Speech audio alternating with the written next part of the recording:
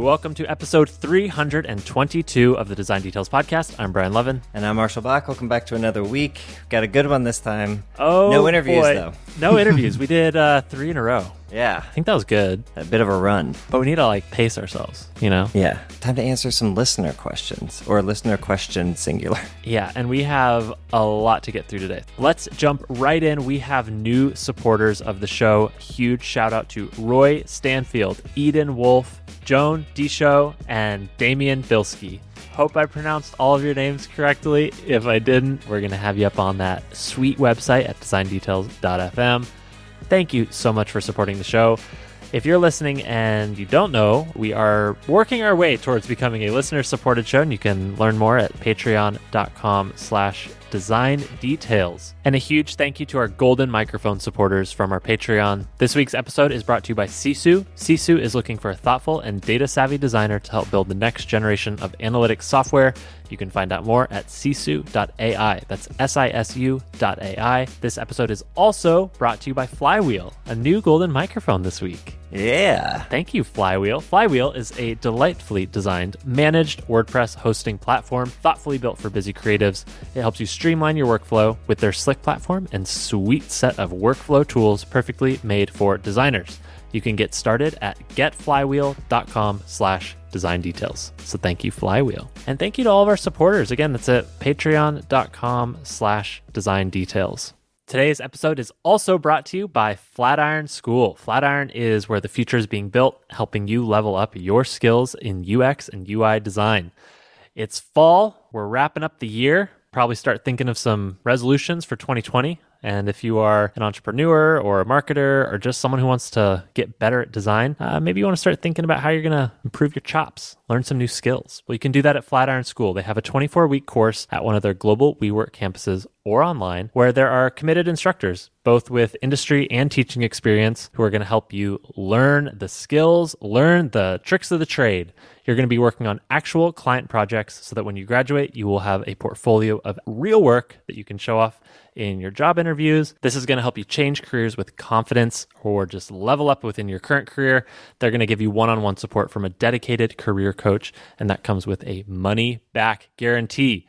No reason to not check this out. Go to flatironschool.com/terms. And when you're ready to join the global community of folks leveling up their skills in UX and UI design, go to flatironschool.com/design details. Thank you so much to Flatiron School. Thanks, Flatiron. All right, Marshall, follow up. Let's dig in. We got a lot to get through. We do. We have an update to the Patreon. All right. So a couple things happened. Last week, we released our first Bonus Land episode. Oh, yeah. Do you want to explain what that is? It's extra content for our Patreon subscribers. Short and to the point. I love it, Marshall. Bonus Land is a magical place. I'm working on my long-windedness. I'll help. Bonus Land is a mystical place where we record special secret episodes for our supporters on Patreon.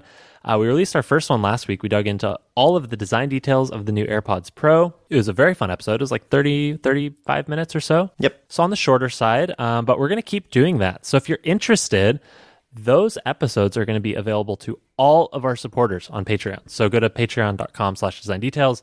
Any support over $1, you're going to have access to a private RSS feed that gets you a couple things. First, it's going to get you all that sweet Bonus Land content.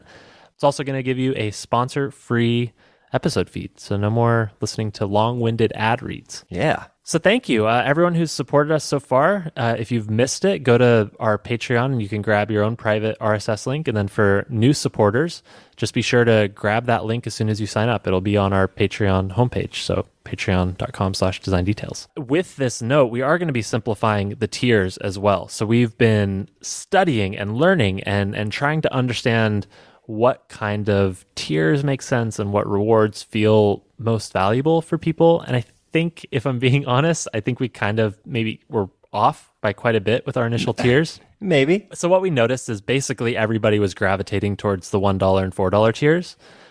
We have a bunch of people at the $8 tier, which is awesome, but I don't feel like we quite hit the mark with just what we wanted it to feel like to support the show. Like it should be feel fairly low friction, but it should also feel quite rewarding. And I don't think we had the rewards right. So now with new bonus land content, I think we're going to make this feel very tangible. Like there's a very clear result of supporting the show. So yeah, as a result, we're just going to bump down. We're going to have one tier. It's $1 plus. You can pay whatever you want to support the show. That will get you the shout out, the link on our website. And for all of our previous supporters at the higher tiers, we're going to honor all of those rewards. So everybody that was at the $8 tier, once we tick over to December, we're going to start reaching out for your pre-recorded cool thing, and we're going to get you on the show.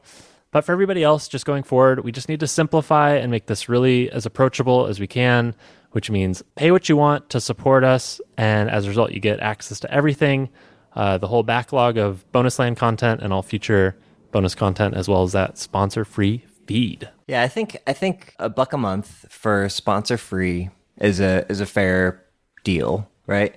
Plus, like, extra bonus content, I feel like is a bonus. And if we ever do anything on top of that, you have access to all of our posts. So if we ask a question just of our patrons, you'll be one of those who gets that question and can answer and help influence the show.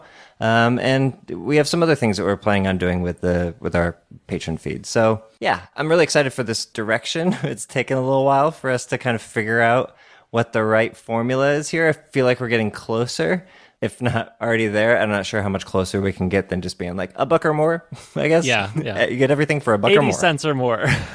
Yeah. I think $1 is the minimum. Also, I think, when we were chatting about this, which we have done for hours and hours over the last 2 months, Yep. I think we realized that it's just more fun for everybody if we had a lot of people supporting us for $1 a month than if we just had like 50 people supporting us for more than that. Not that we don't super appreciate that, but it seems fun to have a community of people who are interested in the show, want to support us, and we can provide extra content for those folks and have that be just more accessible. So yeah, hopefully $1 a month feels good for people. And if you enjoy the show, $1 a month, we'll get you all that stuff. And hopefully that's also more tangible and just straight to the point. So let us know what you think. Of course, we're always open to feedback on these changes. For people who are supporting us previously at the higher tiers, what can I say? Like, thank you so much. We appreciate it. If you want to adjust down, we totally understand why you'd want to do that, but It really means the world, and we're going to honor all of the promises we made to those previous higher tiers with the cool things, shout outs, or pre-recordings. So all that's going to still happen. Yeah, that was one of the biggest things is like, how can we make sure that the extra value we add is seen by the most people possible, but also not take away anything from that we had already promised, right? And I think this strikes that balance. What do you think? I think it's going to be hard. I think if I put myself in the shoes of somebody who was previously on the $8 tier, and then we unlock everything for the $1 tier, it might feel bad. Yeah. But I think we're doing the best we can in the situation. Like, this is very much an experiment for us. We're learning. It's been 2 months. We're watching feedback. We're talking to people who have subscribed, and just through this process, like, we have to make changes, and I'd rather do it now than, in a year. So like, let's just make moves. Rip off that Band-Aid. Yeah. So of course, feel free to reach out to us with feedback or questions. Hopefully this makes sense. If you're interested, of course, hit up our Patreon. Blammo. All right, enough about us. Let's talk about you. Yeah. Let's talk about you talking about us. So we got some tweets this week. Our first tweet, it was about Meg and Ryan's show from last week. This is from Elisa Bacon, who says, I'm pretty sure it's a rite of passage as a designer to ask the amazing and patient illustrators on your team if they have a set of illustrations you can just choose from, right? No? Just me? Elisa, you are so right. Mm-hmm. Can I just see every illustration you've created in the past, and I'll just pick the one that works for my use case? Yeah. Yeah. It's clip art, right? We also got a tweet from Joshua Taylor, who said, at Meg and Ryan, I just finished your episode on design details. Thank you so much for that. It definitely gave me much more perspective and empathy. Hard agree, Josh. Yes, very much so. Thanks, Josh. We also heard from Joan Disho, also one of our new patrons this week. I hope I'm pronouncing your name correctly. It's Joan from Bavaria, Munich. So I'm Joan? Almost certainly wrong, but... Almost certainly wrong, sorry. Your heart is in the right place and you're trying. Yeah, but Joan tweeted at us, even though I'm not a designer, I really do enjoy Design Details FM content. That's cool. Yes. Joan's an iOS engineer, open source, working in open source. So thank you. That's one of my hopes for the show, is that it's not just for designers. Everybody can appreciate or get something out of it. Yeah. Reach out to the engineers in your life and share the gift of design details this holiday season. Yeah. Yeah. Proselytize for us. Our last tweet this week came from Justin Rands. Justin says, this is a gold mine for people who are interested in illustration and how it works with product teams. Of course, referring to our last episode with Meg Robichaux and Ryan Putnam. So thanks for the tweet, Justin. Very much agree. All right. So thank you, everybody, for the tweets. But I thought, Marshall, we could do a bit of a recap, because now that both Pablo and Meg and Ryan's episode are out, we've kind of gotten a more clear picture. And honestly, I listened to both of them back again. I thought about this topic for a long time, and it is complex. So anyways, I just want to hear how you're digesting things now that both are out in the wild. Yeah, I mean, I thought both were very valuable. I probably, if I were to have chosen a side before each of these interviews, I would have probably sided more on the Pablo side of things, like the product design, open source perspective. It's I mean, we have all these different UI design packs and icon packs and all these different things, and they're super useful for people to learn and And now we have this for illustration too. This is super cool. I love that it's expanding the resource opportunities, right? And then we heard Meg and Ryan talk, and I was like, oh, you make really good points I had never considered before about devaluing your work and creating extra problems for you at work to have to explain to people why your job is meaningful. and also the very specific aspect of it's one thing to release free resources. It's a different thing to release free resources that are usable by commercial means, right? And that makes a big difference. So I'm more conflicted now about whether this is, or which side I fall on, but I have a much better idea of both sides now. And yeah, just a lot more empathy for the illustration side of it, like Joshua was saying earlier. Yeah, I have to agree. It's so complicated still, and I think it's so situational. There's so much context around who is releasing it, the quality of the release, the commercial license on it, the customizability of the set, the marketing around it, all of these things sort of played into this big conversation. But yeah, I think the thing that resonated the most for me from Meg and Ryan's perspective was they are constantly just having to explain the value of their job and argue that, hey, illustration's important, and you actually have to be thoughtful with how it's used and created. You can't just copy and paste it everywhere, because then none of it makes sense. Also, it doesn't grow on trees. And it doesn't grow on trees. It takes time. You don't get it the same day. And you could just hear them probably even talking with us. They're yeah, okay, we've explained this a million times, right? Yeah. So I don't know. It was painful to hear that. I think also I'm just so biased towards open sourcing and giving away for free things that could be free. If it could be open, it should be open. So I don't know. I think the commercial license introduces a little bit of a bump into this, but I still probably opt for resources should be free. And, Bootstrap didn't kill product design, right? I still probably side with I think it enhanced the value of the work we do because we realized how important the application and the thought behind it is. And I think that this could do the same for illustration. It's just a little bit of an evolution to get there, or a transition period. As a stepping stone you're talking about? Yeah. In the long term, it will be, yeah, of course, we're not going to use an illustration kit because it's so important for our brand to get it right with things that fit our language and our marketing. So of course, we're going to hire an illustrator, right? I think that's maybe where we'll end up, but I don't know. It's complicated. Yeah, it's definitely complicated. It seemed easier before we talked to both parties. And now it's oh, yeah, this is a really complicated issue, and both of you make very good points. Yeah. We didn't hear from too many people, just those few tweets, but I'm curious kind of where other people landed. So I don't know. Keep tweeting at us where you land on this free resource conversation. But it was a good conversation to have, I think. Yeah, if you missed it, it's just our past two episodes. Also, the thing I wanted to avoid was having it feel like A versus B, or a battle between two episodes. I hope it didn't come off as adversarial. I think we tried to keep it very question oriented. Also, Pablo's episode was much deeper. We went through his whole life story or a lot of his life story. And this was just one part of it. So I don't know. Hope we were fair to all parties involved here with representing their ideas. Yeah. I think the point was enlightenment rather than opposing sides. It's like understanding both sides rather than getting information to choose one. Sure. But yeah, hopefully we succeeded.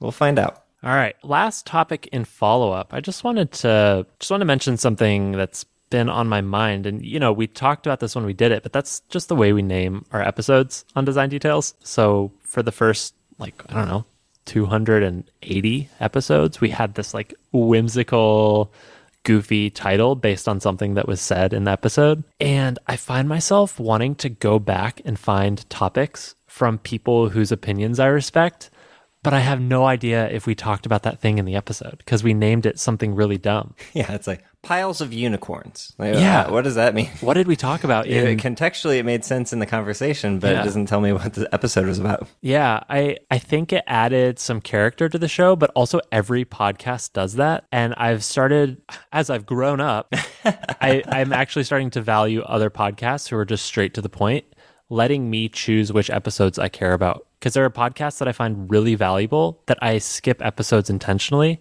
and having it be clear that I can do that seems so respectful of my time. And I feel like that's the right decision. I mean, we made that decision a while back to do that for Design Details, but I've just been thinking about our backlog and should we go back, or should I go back and start amending some of that? I think it's better for searchability, for research and context gathering, and it just feels more fair to help people make a decision before they try it. What do you think? Are you going to go back and do show notes for every episode too? Nope. Because that would make it really searchable. That would, yeah. If I do one a week, I'll finish by the time I'm 80. So okay, that's reasonable. Yeah, that seems about right. Oh man. All right, well, that's all I wanted to say. Just something on my mind. That's it for follow-up. All right. That was a long follow-up, but we've missed 2 weeks of follow-up, so this seems... Yeah, I think it was long overdue. Yeah, overdue. All right, we're caught up. We have a listener question this week. We do. Okay, so this, I think we only have one listener question for this week because there's a lot to it, and we got lots of stuff to talk about. We have taken notes, so there you go. That's indication of how big this question is. So the question comes from our GitHub repository where we allow you to add issues with questions that you want to ask. And this one is from Manny. Lots of N's. I think there's 4 N's in there. Manny asks, what's the best onboarding experience? I've been working on some onboarding stuff for an app, something that can be so easy to understand for designers and devs, but for our very not tech-savvy users, it could be a pain. There's always those simple onboarding, just swipe through a bunch of features that lots of people will just ignore, and they say, I'm one of them. And I'm not a big fan of that.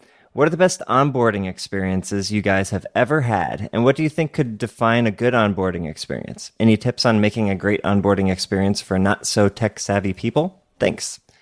All right, let's dig in, Brian. Onboarding, the very easy design problem.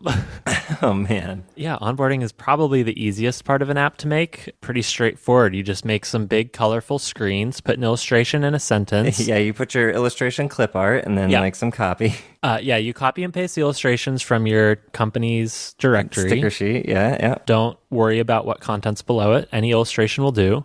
People will swipe through 4 or 5 of them, or they'll probably just hit the skip button, and then they'll land in your app, and they'll know what to do. Yeah, exactly. All right. And then they'll be lost for the next month and get really mad at you and leave you a bad app review. Nailed it. Thanks for the question, Manny. Hope this was helpful. Yep. All right. Okay.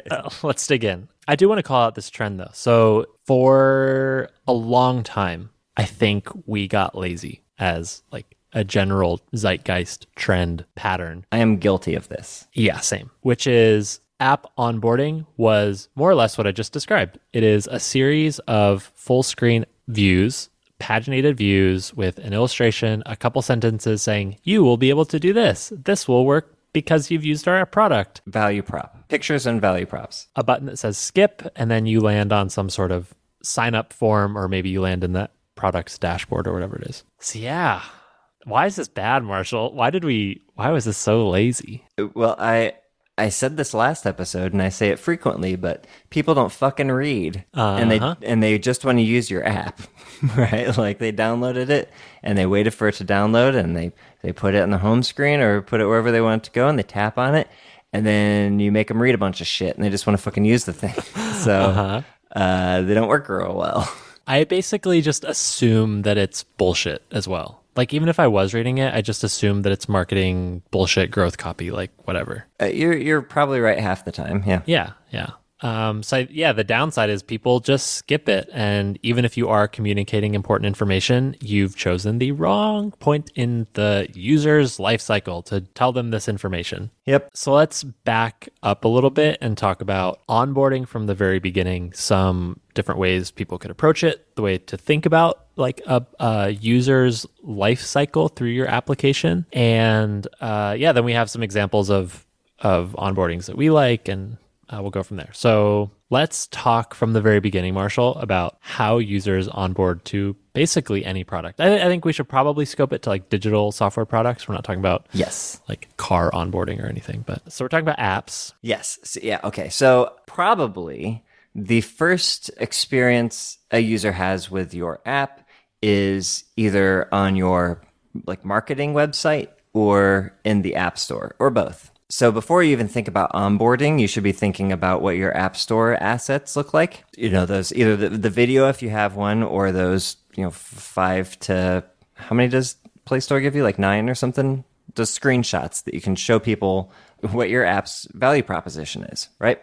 So even before we get into onboarding, let's talk about App Store screenshots, Brian. Talk to me. Okay, so there are some common patterns here, and I think this isn't a judgment of whether these are the best, but these are things that I see pretty frequently. The first is phone in a phone. So it's a screenshot of a phone with a screenshot of your app on your phone. Yeah. So phone in a phone, and then typically there is a title that describes what this feature is for this particular screen, and then a little subtitle, like a sentence or a phrase describing in greater detail what that feature is.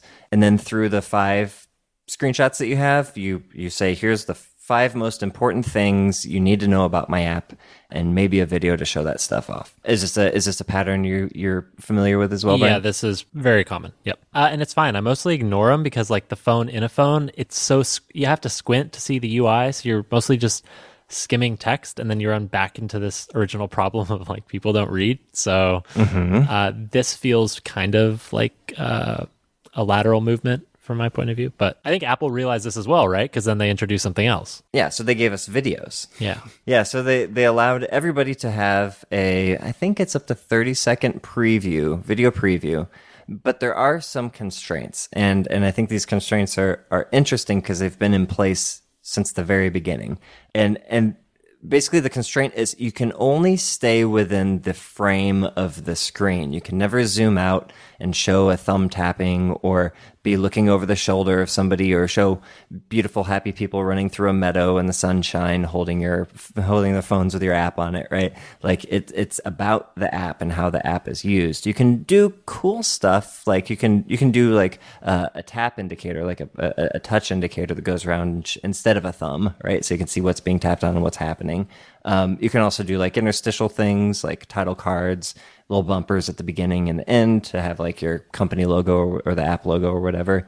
But aside from that, like it has to stay within the bounds of the phone screen or the iPad screen, whatever. And I think maybe one of the most easy things to overlook when it comes to making your app preview video is that it's got to work when it's muted, right? By default, all app previews, are muted. So whatever you do needs to be represented on screen and can't rely on the audio. The audio should be an additional thing. It's like, progressive enhancement, right? Yeah. Or graceful degradation. I forget which one this is, but you need to make sure that it works without audio. So those are kind of the App Store things that are common trends that you should be thinking about. There's also a thing that I've noticed of like using the App Store screenshots as a large canvas that spans multiple screenshots. Have you seen this, Brian? Yeah, my favorite one that's doing this right now is I think Todoist. They're a to-do list app, and their presentation's really beautiful how it spans across all their screenshots. Yeah, but they're following. It's still the phone in a phone. It's still the title feature per screenshot, but it treats the whole thing as a large canvas that you scroll through. So you're not looking at little quarantined screenshots, right? This makes you actually want to scroll, or it makes me feel like I want to scroll through because I can see a peek of what the next thing is, right? Right. I think that's probably a good pattern to follow. I think it maybe taps into people's need to, or maybe taps into FOMO a little bit of like, oh, what's the next one? What am I missing? What's hidden? Yeah. Widen that funnel. Yeah. All right. So this is App Store, but also this applies to marketing pages, which is how are you priming people to use your app? Like, what is the most important thing that you communicate in that first 3 seconds of the video? What's the most important thing you communicate in that first screenshot, in the app description? Like, all of this stuff helps set an expectation of what's going to happen when they download that app. What superpowers are you going to give them? How are you going to entertain them or make them more effective? What problem are you solving? Yeah. Yeah, like this is where it starts. All right, so let's fast forward. So you nailed it, right? Perfect video, great screenshots, beautiful marketing page, and people have downloaded or installed your app. And what's next? Huge hurdle overcome, hitting that download button. Yeah. So next is people are going to presumably open your application. And this is where we start getting into tricky territory because there's a million applications, there's a million types of things that people want to use apps for. So there's no one size fits all. So we're just going to talk about some high level like patterns to think about. The first one is logically at the beginning of a user's like experience with your app, which is how do they create an account? How do they sign up? How do they get past a login screen, assuming that there is one? So let's talk about auth methods, because I think this is important. Like, how do you help people get in as quickly as possible in a way that they'll remember? So there's a few ways that are pretty standard, right? Like email and password is probably the oldest and most common method of people signing up for things. Mm-hmm. But it's pretty annoying, right? Like you're typing, you're entering a new password, you're creating a new account that you're going to have to remember. For people who are using password managers, it's like another flow to go and generate a password. And like, It's just extra work, right? Yep. So I think people a long time ago realized that this is kind of a pain in the ass. And so a system called OAuth was created where you could sign in with other apps that you already use. So sign in with Twitter, sign in with Google, sign in with Facebook. The latest contender, of course, is create an account with Apple. So Apple's offering like an OAuth flow, more or less. And if you're making an iOS app that includes any of the other ones aside from Apple, you have to include Apple from now on. Right. Mm-hmm. So OAuth, it's a viable option, but it comes with some downsides. I think Apple, I don't want to create accounts with OAuth. The reason is it's very hard to remember. Like you end up creating a lot of accounts with different sign-in methods, and you have to then build up a mental map of like, oh, this thing I for sure used Twitter for, but this other thing I used Facebook for. Yeah. Just not great. Like in isolation, totally fine because it's a smoother experience. But in the grand scheme of a person's life, it's just really hard for them to remember your specific OAuth method that they used. And I think that's probably why Apple wants it. Anytime you allow any other option, Apple has to be there, is so that you can just choose Apple every time. And I think part of the reason that there's this dilemma every time you try to log in to something of remembering which service you used to log in last time. Did I actually create an email address and password, or did I actually use Facebook or Twitter or Google? What was it? It's because not every single site offers all four options, right? So you do this dance, but if Apple can be there at every single option, then you don't have to remember which one it was. You always just choose Apple, which is smart of them. Yeah. I still think I'll probably avoid it personally just because there's so many cases where you download the app first and then want to manage it on a website or something. And it's very likely that those auth methods will be out of sync. Like I don't know what the sign in with Apple story is going to be on the web. Yeah, me either. Well, I already have an account with basically everything anyways, so this would only be on new apps. Well, yeah, but that's what we're talking about here, right? Like onboarding to new apps. True. So I think, again, people realize that this is a problem, and so they've gotten creative with other ways to help get people in the door. And one of those ways is by basically not having an account at all. And so that happens with the use of like phone number authentication or email authentication. So basically, like for phone number authentication, you type in your phone number, they send you a code to verify that you own that phone number. If you enter the correct code, then you are signed in. Email authentication works a very similar way. You type in an email address, they send an email to that account containing some sort of secret code or a link, and then pressing that link would take you back to the app signed in. So basically accountless. I mean, you technically have an account, but it's just reducing all this friction and it's not ambiguous. Like most people have the same phone number for a long period of time or their whole life. So if you can just say, yeah, your phone number is how we authenticate you, then you can get in. You don't need to type anything crazy, right? Exactly. So that's authentication methods. Let's fast forward. People have created an account in your app and they need to do stuff. They're ready to use it. What's next? So typically your app does things. And in general, your app should provide some value. Yeah, just walk out on this limb here and say your app does a thing. And likely you will have to ask for permission for something, whether that's notifications, probably most commonly, or camera or photos or contacts or something. But eventually you probably are going to have to ask for access to the user's information in to some extent, right? Yes. So there are good ways to do this and there are bad ways to do this. And most people do the bad way. Uh-huh. Yeah, so let's talk about asking for permissions. Here's the bad way. You download an app, you sign in, and you get prompted to give notification permissions. You're like, all right, bam, sure, whatever, fine, I guess. This app wants to use your notifications, wants to give you notifications. Yes or no? Yes or no? Then you hit yes, and it's like, oh, wait, hang on. I also need your location. Boom. And you're like, I want your camera. Show me your camera. Yes or no? Camera, contacts, photos, on and on and on. And most people at that point have dropped off. They're just like, fuck this. I don't know why you want this, right? Or they've gone, nope, I don't trust you yet. Yep. Nope. You have disconnected the value of your application with all of the information that you're asking from your customer. So, well, they can always just ask again later, can't they, Brian? No. Oh. This is a one go. You get one chance to get those sweet permissions in the most low friction way possible, let's say. Mm-hmm. So yeah, there is a strategy for this, right? It's called permission priming. Basically, there's a correct way to do this, which is provide value through your application and then prompt for the permissions that people need, and then prompt for the permissions that you need to enhance the functionality of that value. So let's say you're building an email application, right? Maybe you let somebody send an email and then prompt them to opt in for push notifications with the messaging, hey, you sent an email. Do you want us to let you know when somebody replies? Like, make it very clear why this permission is needed to enhance the functionality of the app.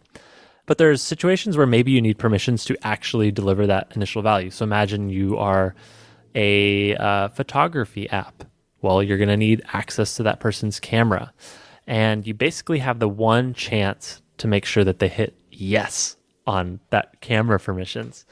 So people will often create like a fake middle step in that permissions flow where they will show you a screen that looks like the permissions prompt, and it will have accompanying text saying, hey, you're about to see this. When you see this, be sure to tap the blue button that says allow, right? Big arrow pointing at the OK allow button. Yeah, I think Messenger does this in their onboarding. Certainly a lot of camera apps. It's like, be sure to do this. Because if you don't, you're basically blocked out of the app, and then we have to do a whole bunch of work to explain where to go in your settings and do all this extra building just to help you from solve a dumb mistake. Yep. So, do that. If you absolutely need the functionality that comes from a user giving you permissions, then make sure that they're prepared and like explain to them, hey, we're going to ask you for this. Be sure that you give it to us because without it, we won't be able to do X, Y, or Z. Here's what we need and here's why we need it. Here's how you do it. Yeah. Okay. So that's permissions. I was recently reading on Twitter, I think it was Firefox that shared some numbers where, you know how on websites, like you'll land on some news website and you'll immediately get this pop-up. It's like, hey, can we send you push notifications? Yes, I'm aware. And it's super annoying and you hit block every time. Guess how many times I've hit allow? 0 times. 0. Yeah. So Firefox found some data that basically says you are like everybody, Marshall. Most people, like 99.99999% of people, just ignore those prompts. So Firefox made the smart design decision to not allow those prompts until the user has engaged with the website in some way.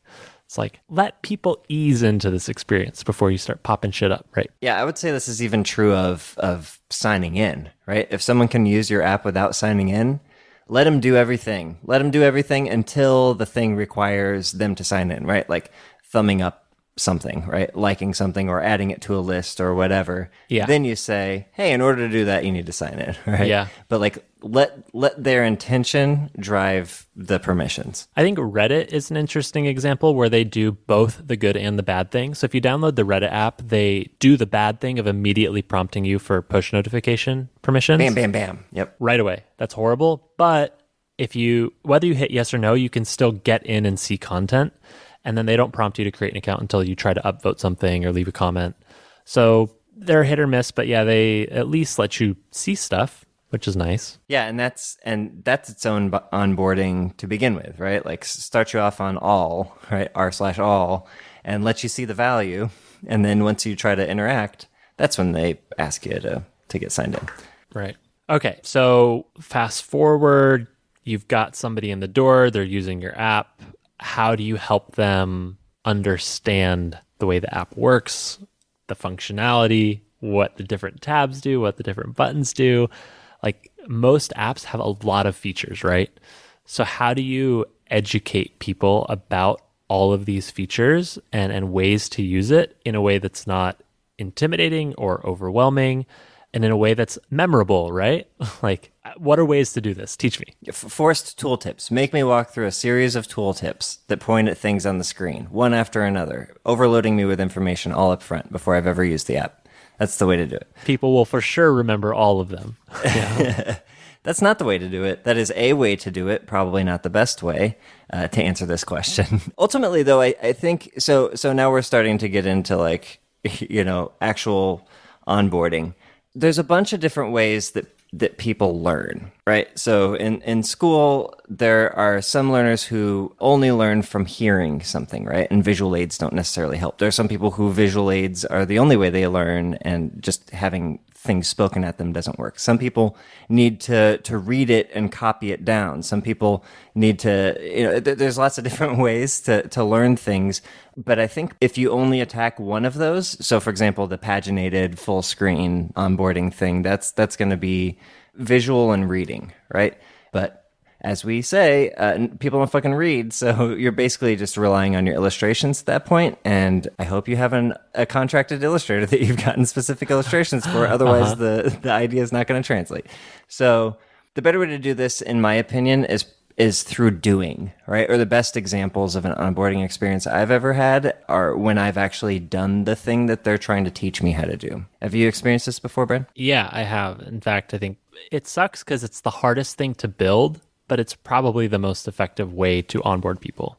Do you have an example of like what you mean by doing? Okay, yeah. So here's a couple good examples. So if you've ever used the to-do app Clear, it has, so back in the day, they didn't have an onboarding like paginated thing, and they just dropped you into a list, but a pre-populated to-do list. And every item in that to-do list was a direction on how to use the app. So it's like swipe to the right to mark this as done, swipe left to delete this. And you could go through and do the action of each to-do, and you would learn the app just by looking at the actual items in the list. Does this make sense?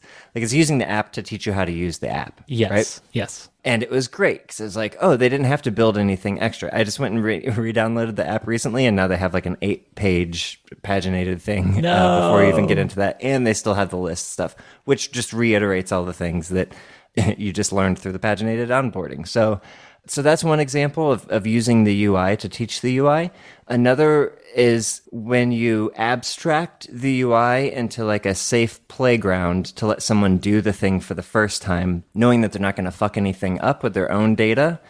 So a good example of this is Mailbox. If you remember Mailbox, I think it was Mailbox. They had I think it wasn't paginated, but it was a step-by-step onboarding flow. But the only way to progress from one step to the next was to complete the action. So they were teaching swipe gestures. Like, this is how you archive a message. You swipe it to the right a little bit, right? And so then they have like a little abstracted phone with a abstracted UI inside of that, and you could tell like this isn't the real thing. This is just me playing around. Yeah. And then I swipe that thing to the right, and it gives me the same green background with the check mark, and it does everything like it would in the real app, but it's in the safe playground, and I didn't have to worry about fucking my shit up, right? And the only way to get to the next step is to successfully complete that step. And that's why I like it so much, is because by the time I'm actually in the app, I've already done all of the things I would need to do, but I've done them in a safe way that didn't mess with my data. So those would be my two big examples of this. Do you have any of this type of use the UI to teach the UI thing? Yeah, I've got a couple, but I think they're both on this same pattern of like, how do you provide a sandbox for people to learn by doing on a safe set of data where they're not scared that they're going to mess something up in their real life? So this is becoming more common. Like, I've noticed more apps doing it. I think it's a good trend. The problem is it's just a lot more work. It is very hard to get right. It takes a lot more building and engineering to like provide this sandbox. But a couple examples come to mind of companies that are doing this well. So the first one is Notion. That's notion.so. It's like a document collaboration organization tool. And when you sign up, they provide you a blank document, or not a blank document, a pre-populated document titled Getting Started. And in that document, it has all of the commands written out. It says, here's what you can do if you like right click on this and you can delete it, or you can type / to open the command palette. But it's all sort of documented for you in the tool for documenting things. Like, it's very meta. Mm-hmm. So that's great. So another cool product that we've talked about on the show before that has a fantastic onboarding is Descript, which is a podcast recording, transcription, editing, mixing product. And the really cool thing about their onboarding is that when you sign up for their desktop app, they pre-populate this sample project where the project is audio files of their team teaching you how to use the app. And I think the most clear example that made me really just go, oh, this is so cool, is in their recording, they have somebody cough. And it sounds very natural, right? But if you're making a podcast, you definitely want to cut out when people cough. So they're saying, oh, did you hear that cough? How about you go back, select this little area, press delete, and delete the cough. So you go and you do that. It's really easy. And then they continue their onboarding. They're like, did you do it? Cool. Wasn't that easy? And then they just continue on. So it's just very self-explanatory. You're reading it. You're doing it. They're teaching you the keyboard commands by telling you how to use them. It's very, very smooth. And by the end, you come away knowing the keyboard shortcuts, and you're familiar with file navigation and how to select stuff and pin stuff and like organize files. It's very, very useful. So I would recommend, even if you're not doing podcast editing, just go and download that one and play around as far as onboarding experiences go. It was really smooth. Yeah, I guess we could put these in a bucket called meta onboarding. Would you agree with that label? It's like meta, where you learn by doing. Yeah. It's using the app to teach the app. Yeah. Meta. So that's a pretty, self-service type of way to do it. Like, we'll lay everything out for you, but you gotta go through the steps to figure this out.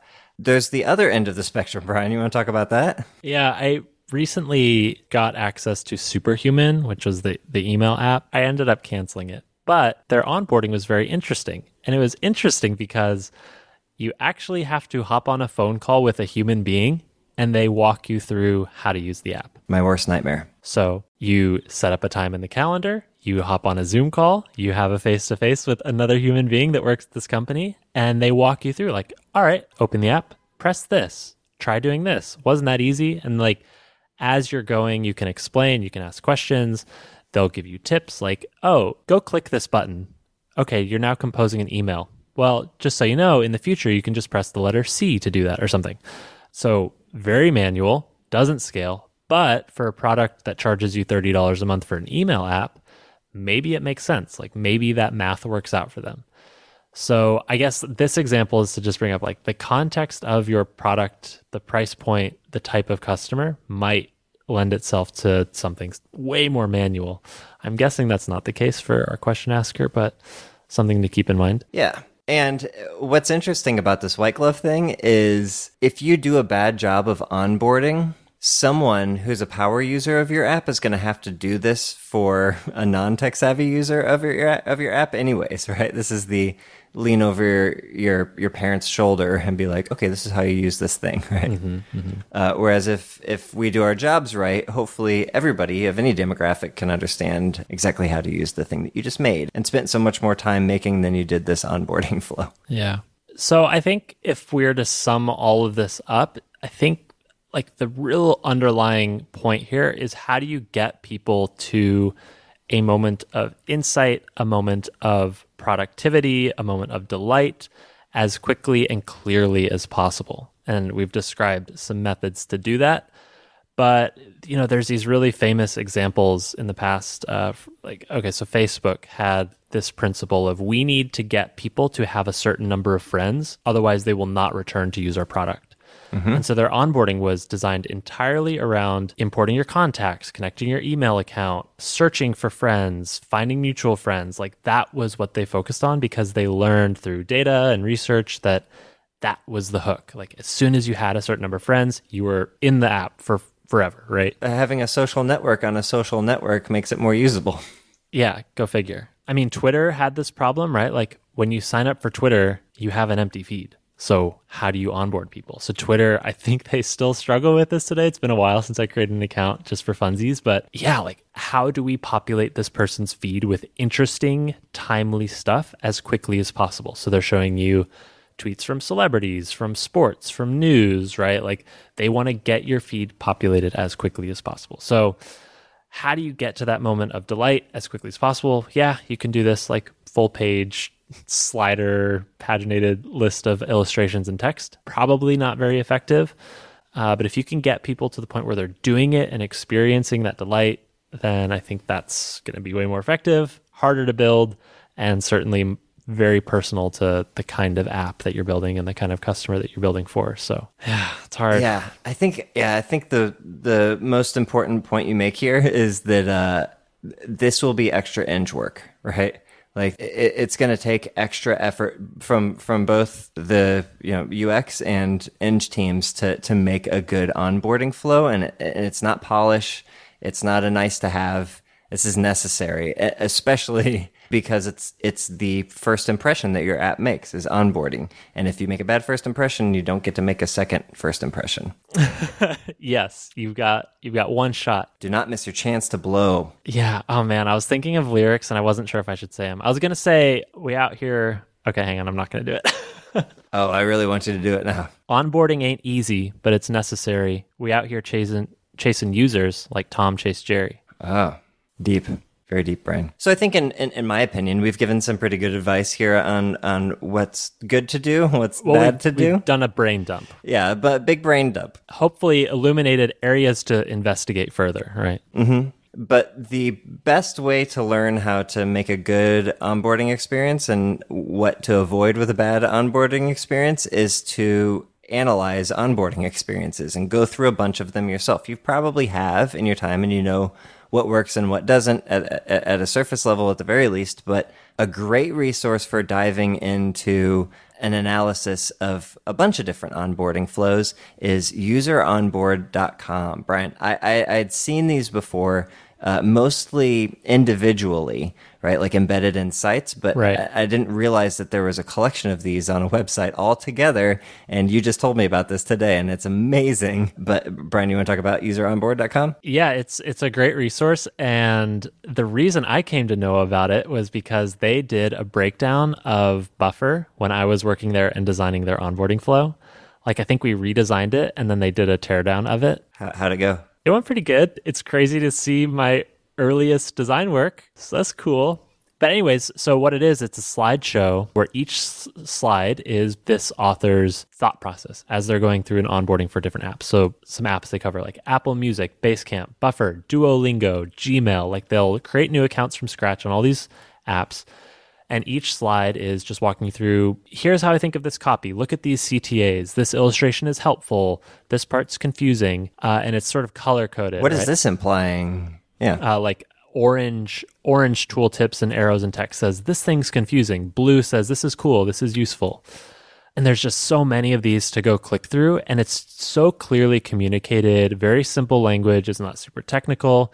It's very much just here's a normal person trying to articulate what's happening in their head as they sign up for different products. Mm-hmm. And very thoroughly too. Very thoroughly. So yeah, that's a good resource. Go check out useronboard.com. Click through. Oh man, the buffer one. It's rough. Oh boy. But this was 2014, so it's gotten better. Yeah, I guess like my last words here, I don't know. Onboarding is really hard. It's really hard to get it right the first time. I think you will be data informed, research informed, go talk to users. You can use some tracking and analytics to understand where people are dropping off. Go figure out why that drop-off point was confusing. If people aren't giving permissions where you need permissions, go figure out why. Are you not priming it correctly? Are you not explaining the value of that correctly? Like, it's going to be a process. It's not a one and done, oh, we're going to do onboarding this month. It's like, this is going to be an ongoing learning process, right? Yep. So good luck. Hopefully this was helpful, Manny, with some resources and next steps. Yeah.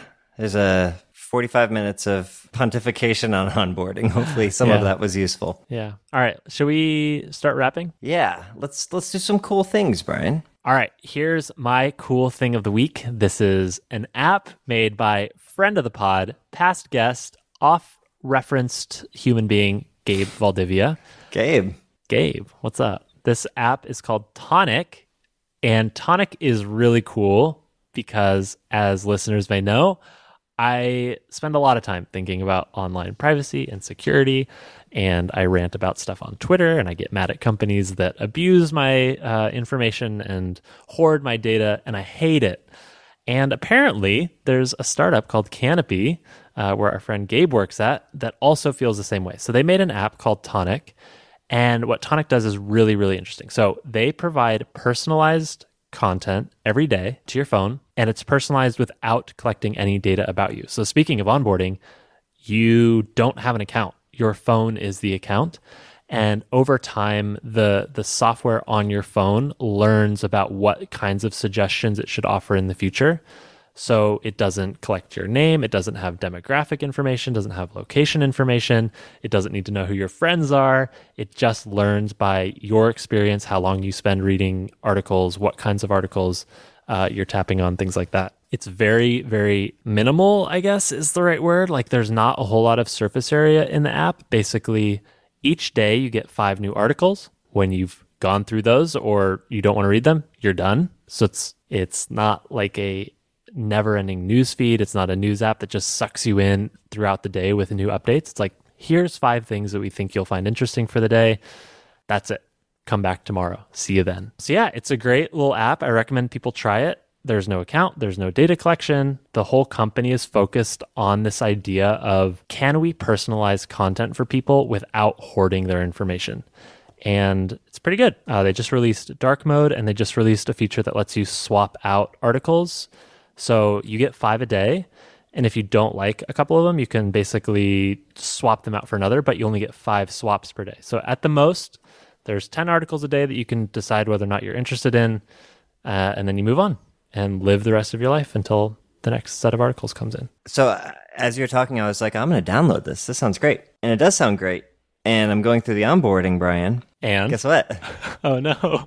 It's paginated with a title, a little sub-sentence, and an illustration. The illustrations are good, though. They're very good. And it's actually interesting. Instead of, typically it's illustration up top and title and text below, but this is flipped where title and text is up top and images below. But if you look at their website, it's the exact same, like 3 steps in the website. This is cool, though. I'm looking forward to using it myself, sir. Yeah, I don't know. I'm so discouraged this week with online privacy, and it's just a never-ending battle, and it's really refreshing to see a company whose whole ethos is, how do we get back to like a normal landscape online where we can help you find things that you like, and we don't have to know everything about you. We don't need to know every decision that you and your friends and your family have made all the way back to when you were born. Like, we're going to figure out what you like based on what you read, and we're going to do that on device, not on our servers. I think that's really cool.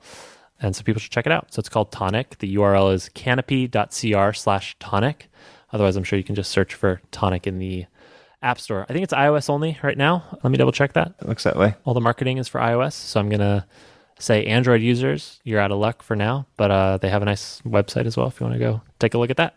So well done, Gabe, and cool thing. Cool thing, Brian. All right, cool. So my cool thing this week is from a thing that just launched recently, Apple TV Plus. Did you sign up for it, Brian? I have a free year because I upgraded my phone. Because you get the phone. Yep, me too. I was like, oh, this is a nice plus. I was probably going to get it anyways, so I guess I saved, whatever, $60 by buying a multi-$100 phone. But there were a few shows that I wanted to watch. The morning show looked interesting. That elephant movie looked interesting. But the one that I was most stoked about was C, the Jason Momoa Everybody's Blind thing. Right. Did that one appeal to you as well? No.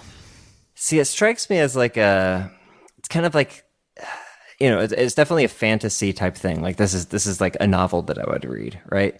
I think I could see it as a book because when I watch the trailer, I become that really annoying person that's like, oh, well then how did they do this? Nobody can see. How do they have all this like beautifully crafted weaponry? Yeah. Why are there colors in their adornments? And right? like you watch them running around the village and it's like, okay, I don't know. I guess you could explain they evolved to be this good, but also I just don't think a civilization where nobody can see would actually look like this. I don't know.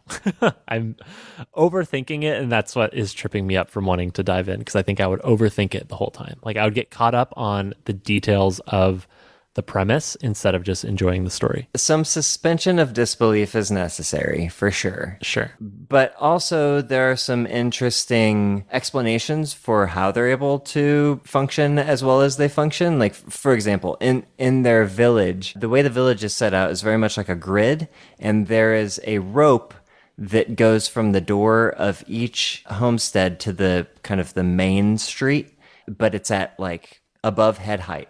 So you touch your sword or whatever, and you touch the rope as you go along, and it has little strings that hang down that will like hit you in the nose, as you walk forward, so Yeah. you know exactly that you're on the line, right? Which is interesting. I think you could have achieved the exact same thing with like paving stones on your feet, and you have to get hit in the face with tassels every day, but.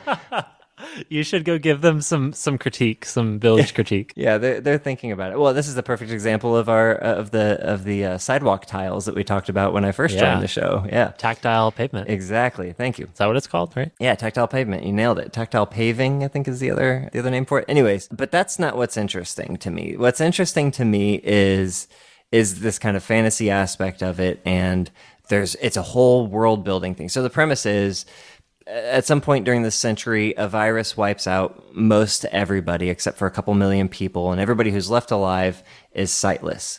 And it's a virus. So basically, we're taken back to a primal, early civilization state where it's very tribal, very superstitious. There is a negative connotation to sight. It actually becomes heresy to even mention it. It's like a myth that people could ever see. So all of that stuff is really interesting to me of like the world building of it. There's an entire like religion thing and a power structure. There's a queen. It's like Game of Thrones, but blind, without dragons a little bit. Okay. Some of the acting isn't super great, but like Jason Momoa kills it. But yeah, it's the lore that appeals to me. I think the most is all that world building stuff, and it's got it in abundance. Plus, there's some mystery and stuff, and as each episode unfolds, I think there's 4 out right now. As each episode unfolds, you learn more about the world and about its different people and the customs and everything, and kind of what has become the new norm. It's really, really interesting because it's not like these aren't people on a different planet. This is like us if we couldn't see, right? It's like all you have to do is take away or kill most people. Like if most people die, first things and the first, rest kill everybody. Yeah, and then nobody left over can see. Like what kind of society rises from that, right? Yeah, it's really interesting. Okay, hearing you talk about it, I guess I want to watch an episode and see how I feel. I'm being too negative before I give it a shot, I think, is what I'm realizing. Yeah, I mean, to be fair, I don't think it's received very good critic reviews. I think it's like 50% or something like that on Rotten I don't care Tomatoes. that much about critic reviews. I care more about like what could I have an interesting conversation about this with you or with other people who watch it, right? Yeah. And like I said, I think there's some cool, not in the script things like set dressing and set design things that add a lot of flavor that are really interesting. Okay. Yeah.